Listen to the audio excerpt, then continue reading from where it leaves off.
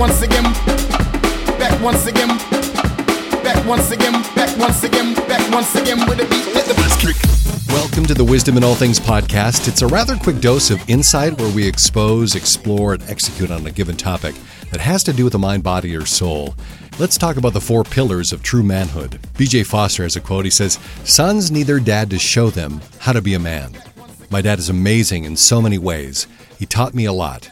However, somewhere along the way, there were things that were missed in bringing me into manhood. Essentially, we need a plan to arrive at manhood."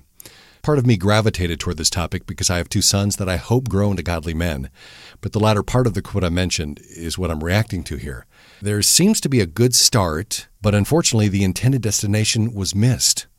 I think it is a fair question to ask. Did I successfully find manhood? And how would you know?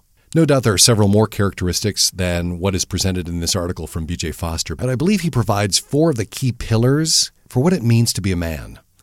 Whether or not this is the case with BJ and his dad, I think we'd probably agree that nothing good happens without a plan, and that we need to stick to it in order to realize the benefit.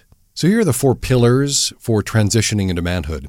What I'm calling pillars could serve as both a way to reflect on your own manhood, but also serve as the basis for a good plan to intentionally help others to make this essential transition. BJ's article highlights identity, belonging, voice, and celebration. First, identity. Mr. Foster points to being our authentic self. Knowing and understanding ourselves is certainly part of it, but we might need to do better to start with our identity in Christ. Do you have a firm understanding of what it means to identify with being in Christ? Conformity is certain. The question is, who will you be conformed to? Second, belonging. He says, quote, "A father is one of the most powerful factors in a son feeling worthy. We do need to be connected, but our worth should not come from those with whom we choose to surround ourselves. If we are longing to belong, could it be because our worth is tied to a group of our peers?" Third, voice. Confident in who God has made you to be, are you able to comfortably express or present yourself? Understanding and being comfortable with who you are allows us to speak our minds and our hearts. And lastly, celebration. Where's the party? There should be one. Intentionally celebrating having arrived at manhood should be a part of the plan. At this point in your life, it might call for a conversation with your dad or time alone with God to receive this confirmation.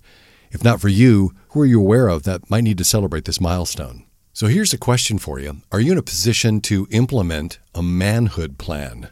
To use these and other characteristics of godly manhood to help guide, think of your nephews, the neighborhood kids that play with your kids, in addition to your own sons, just helping others toward this all-important destination, true manhood, identity, belonging, voice, and celebration.